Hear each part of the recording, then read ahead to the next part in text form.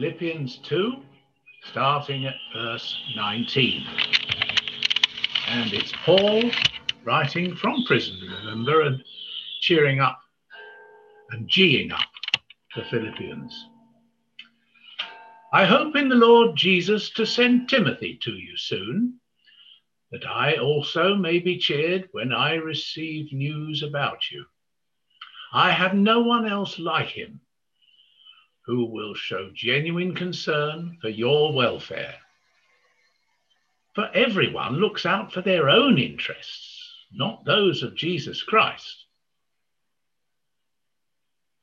But you know that Timothy has proved himself, because, as a son with his father, he has served with me in the work of the gospel. I hope, therefore, to send him as soon as I see how things go with me. And I am confident in the Lord that I myself will come soon.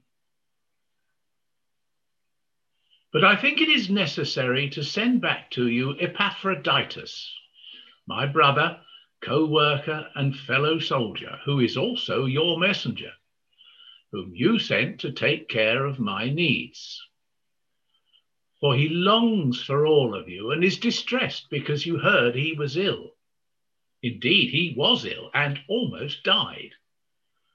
But God had mercy on him, and not only on him, but also on me, to spare me sorrow upon sorrow.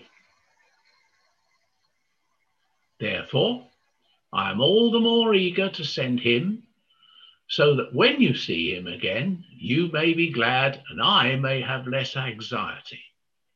So then, welcome him in the Lord with great joy and honor people like him, because he almost died for the work of Christ. He risked his life to make up for the help you yourselves could not give me.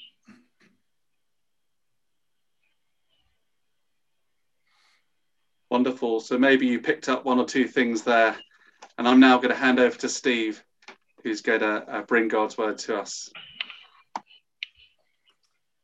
Morning, friends. Let's begin with prayer, shall we? Our Father, we thank you so much for the privilege that we have of serving each other in the name of the Lord Jesus. And now, as we look at this passage, I pray that you would speak to our hearts, that you would change our hearts, that we might serve you and each other to the glory of God. And I pray in the name of the Lord Jesus. Amen. I don't know whether you saw it. There was a bit of a fad a year or two ago on social media of little cartoons about a little stick man called Bill. And they would go something like this. This is Bill. When Bill doesn't know what to say, Bill keeps quiet. Bill is smart. Be like Bill. There are lots of those Bill-like messages, and they're aimed really at just saying, use Bill as a role model. Although it should be pointed out that sometimes those messages have been used quite unkindly. But the idea of a role model and an example is really where we're going with our passage that Tim has just read for us today. I wonder who you look to as a role model. Not just famous, inspirational people, but perhaps people that you know. A teacher, a friend, a colleague, a family member, perhaps. Well, in today's passage, Paul offers us examples of two particular role models, Timothy and Epaphroditus. And humbly, I think, as well, gives us good reason to use Paul as a role model. A role model being somebody who's worth following because what they do will teach us how to do things well. Now, remember that at the time of this passage, Paul is under house arrest in Rome, and he wants to be sure that the Philippians are holding firm to the gospel. because he's concerned for them. And we'll see next week at the beginning of chapter 3 that there is a risk to the church of false teachers, of people of whom he says, watch out for those dogs, those evildoers, those mutilators of the flesh. You see, the early church, like today's church, was under attack. And Paul was concerned to make sure that they were really, really clear on the value of Christ above anything and anybody else. Establishing Christ as the example that they, like him, should follow. And as we saw last week, following Christ in that way develops a godly attitude, which then overflows into witness and worship. So Paul says, in effect, look at the godly models of Timothy and Epaphroditus and see how their lives show that they've grasped everything that I've been talking about so far in this letter that I'm writing. They've grasped the teaching and they love Christ above everything. And the outworking of that is that they want to be concerned for the needs of others above their own. So let's have a look first at Timothy, verses 19 to 22. Now, of course, all this is happening a long time before social media and email.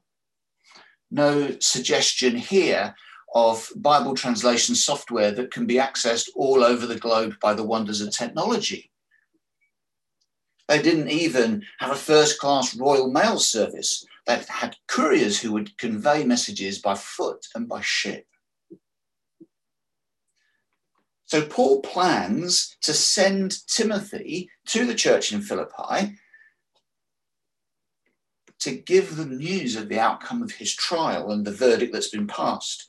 We see that in verse 23. And just as an aside, note in verse 24, Paul's optimism that he is going to be released. And he wants Timothy to get back there quickly to encourage them. And also that he might be encouraged because then word can be sent back from Philippi that they are okay. And as we see in verse 22, Timothy was like a son to Paul. They had that close bond. So notice three things about Timothy. Firstly, he stood apart from the crowd. He was different. Look at verse 20. I have no one else like him. Now that may equally imply I have nobody else who's so like me, so concerned as I am for you, the church in Philippi. Or it could be taken to mean nobody is better suited than Timothy to take the task of bringing news of me and my incarceration to you, that you might be encouraged that I'm going to be released. And I'm confident of it. I think either of those would fit the context, but either way, it's making the point. Timothy is not like the everyone of verse 20. I think we could read that as everyone else.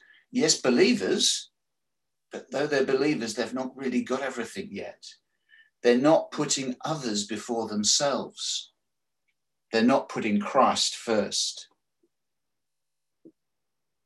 In contrast, says Paul, Timothy genuinely puts the welfare of others before himself, proving himself to be one who truly understands the gospel and thus working in service of the gospel alongside Paul, his spiritual father.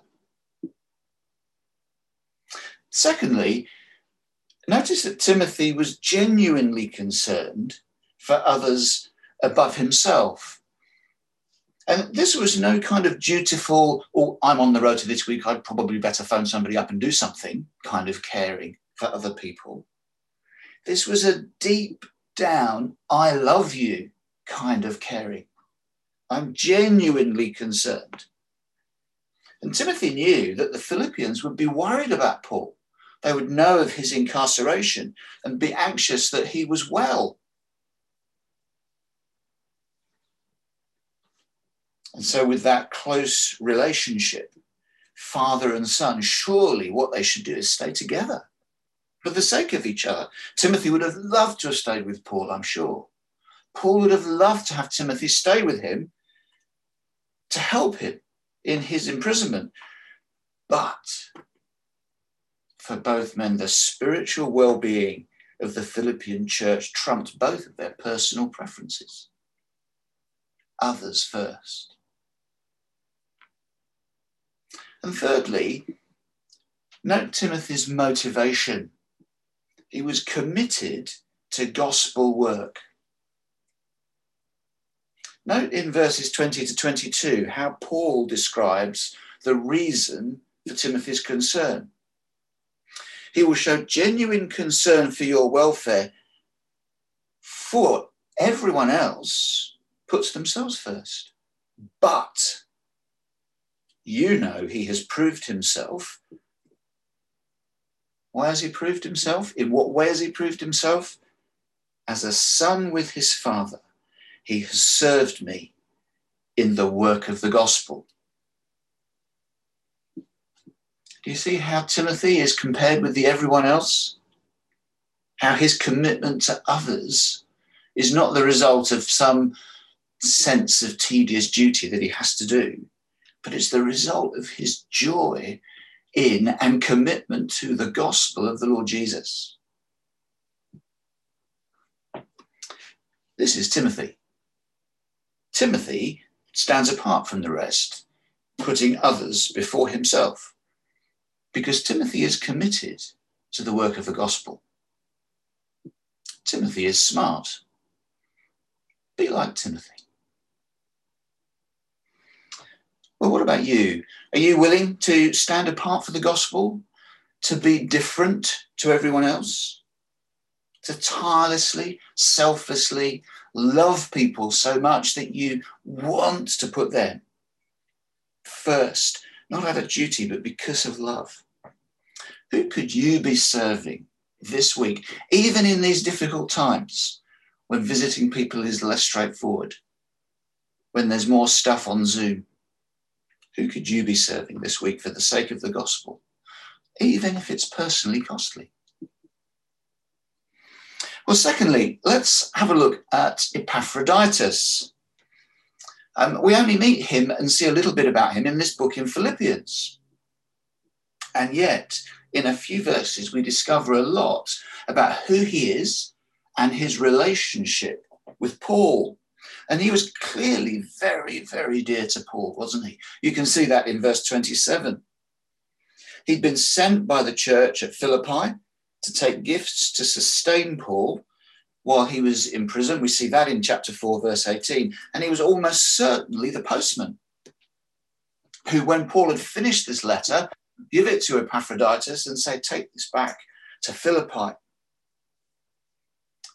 But not only that, notice what Paul says of Epaphroditus. Verse 25.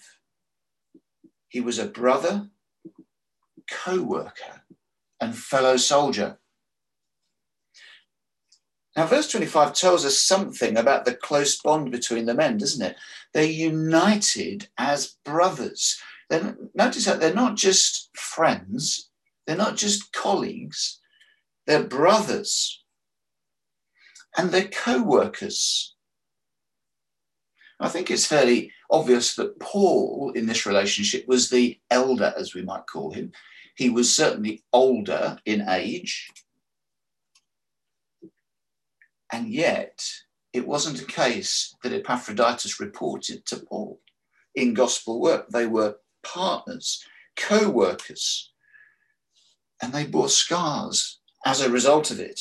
That's the implication of them being fellow soldiers. They're in battle for the sake of the gospel. And it had a huge impact on both of them, as we've seen. Here is Paul in prison. Here is Epaphroditus who nearly died. So he was a brother, co-worker, and fellow soldier. Notice, secondly, he was more concerned, like Timothy, for others than for himself. Paul tells us that he's the sort of man who's worthy of honor, verse 29, because he risked his life on behalf of others. Well, today we honor people like that, don't we? There's been a lot of talk, quite rightly, about how we should honor those working in the NHS and in care homes who put themselves deliberately in harm's way in this COVID situation to care for people who are ill. And many people, there have been many stories, haven't there, of people who've left home so that they can protect the people they work with and moved into the home, missing their families for long periods of time. Epaphroditus was similar. He was so committed to caring for Paul that he became ill, so ill, verse 27 tells us, he almost died. Now, it doesn't tell us the nature of his illness, whether he picked up some kind of infection or whether he had perhaps suffered from the rigors of the journey. Philippi to Rome is a long way, probably take about 7 weeks. Or whether, having got to Paul, he was just spending too much time and energy without enough rest in caring for Paul. Such was his concern for him. He didn't get enough rest. Whatever the cause, though, news of his illness has travelled back to his sending church in Philippi. And news of their reaction had come back to Epaphroditus in Rome. Here he is, really unwell, towards the point of death. And what's he concerned about? He's concerned that they're worried about him. He's desperate to go and see them, to put their minds at rest and say, look, I'm okay. And wonderfully, as we see in verse 27, he survived. He pulled through. How did he pull through? Because the Lord had mercy on him. This is Epaphroditus. Epaphroditus is willing to work and fight for the gospel, putting others' needs before his own. Epaphroditus is smart. Be like Epaphroditus. Well, what would being like Epaphroditus look like for you? As a brother or sister in Christ, as a co-worker for the gospel? Are you willing also to be a fellow soldier, to pick up the battle scars, to stand firm when the going gets tough? I'll be honest and say I'm often afraid when I look at some of the things going on in our country and some of the things that we are going to need to stand firm against for the gospel. And it's at those times I need to look back to the beginning of chapter 2, verse 5, and pray for the mind of Christ, standing firm for him, putting the needs of others above my own, looking at the example of Christ we see in chapter 2, verse 6 to 11. Can I ask you, please pray for me, pray for Jake, pray for Dan, pray for Jeanette, that we would remain faithful, that we would stand firm for the truth of the gospel. And we will continue, as we do, to pray for you. Let's be fellow soldiers together, serving each other, supporting each other, not for ourselves, but because the world so desperately needs the good news of the Lord's mercy. We live in a world that is lost and needs the Lord Jesus. Well, finally, and more briefly, Paul and his example to us. It's clear that Timothy and Epaphroditus had the mind of Christ, verses 4 and 5 of chapter 2. They followed the example of Christ himself, didn't they, as they were called to do. But also they had followed Paul's human example, his spiritual fatherly example, if I can put it that way. And despite the closeness of the relationship he had with these two wonderful men, he was planning to send them both away. Timothy to deliver news of the outcome of his court case and to bring back news of the church at Philippi to encourage Paul, and Epaphroditus to bring reassurance to the church at Philippi that he was okay, that the Lord was faithful and had mercy. Well, Paul would undoubtedly have wanted to keep both of these men with him, to care for him, yes, but for the fellowship in the gospel. But we can see the depth of his care for Epaphroditus, can't we, in verse 27? You notice how God, having mercy and healing Epaphroditus, spared Paul from sorrow upon sorrow. It's almost as if, had Epaphroditus died, Paul would have been inconsolable. And yet, he knew what was best for the Philippian church. Notice that Paul wasn't simply willing to let Epaphroditus go back to Philippi. Verse 28, he was eager to send him. Firstly, he says, so that you may be glad. Secondly, that I may have less anxiety worrying for you. You see how Paul always was looking at what would best serve the needs of others. This is Paul. Paul loves Jesus and works tirelessly to make sure the local church is safe from false teachers and is standing firm for the gospel of Christ. Paul is smart. Be like Paul. Well, what does being like Timothy, Epaphroditus, and Paul look like today? You know, Philippi, in around about AD 61, when Paul wrote this letter, was very, very different to Banbury in AD 2020. But God hasn't changed. The gospel hasn't changed. The fact that the church is under attack hasn't changed. But also the fact that God is sovereign hasn't changed. And the fact that he is in control in his world hasn't changed. And the power of God to work through people and change lives hasn't changed. So let's encourage one another to seek the mind of Christ. Let us pray for one another. Let's pray with one another that we might be like Timothy, Epaphroditus, and Paul. That we would love Jesus so much that our love of him overflows into a genuine concern for the welfare of others. That God would direct everything that we do, moment by moment, day by day. I want to invite you to join with me in prayer as we finish, and praying the collect actually for last week. But it's a wonderful prayer on this theme, and I want to invite you to join with me in praying it if you dare. It'll come up on the screen in a moment for you to join with me. Somebody said to me recently this week, this is a dangerous prayer, but it's a wonderful prayer. I'm going to give you a moment just to look it over and then invite you to join me.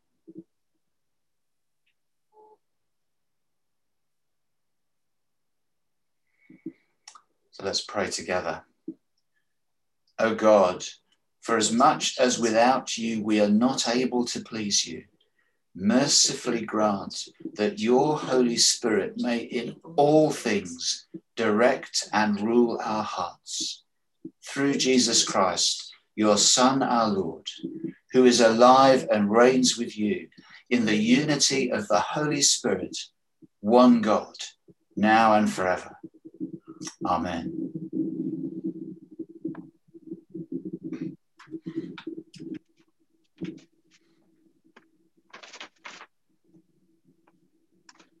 Amen.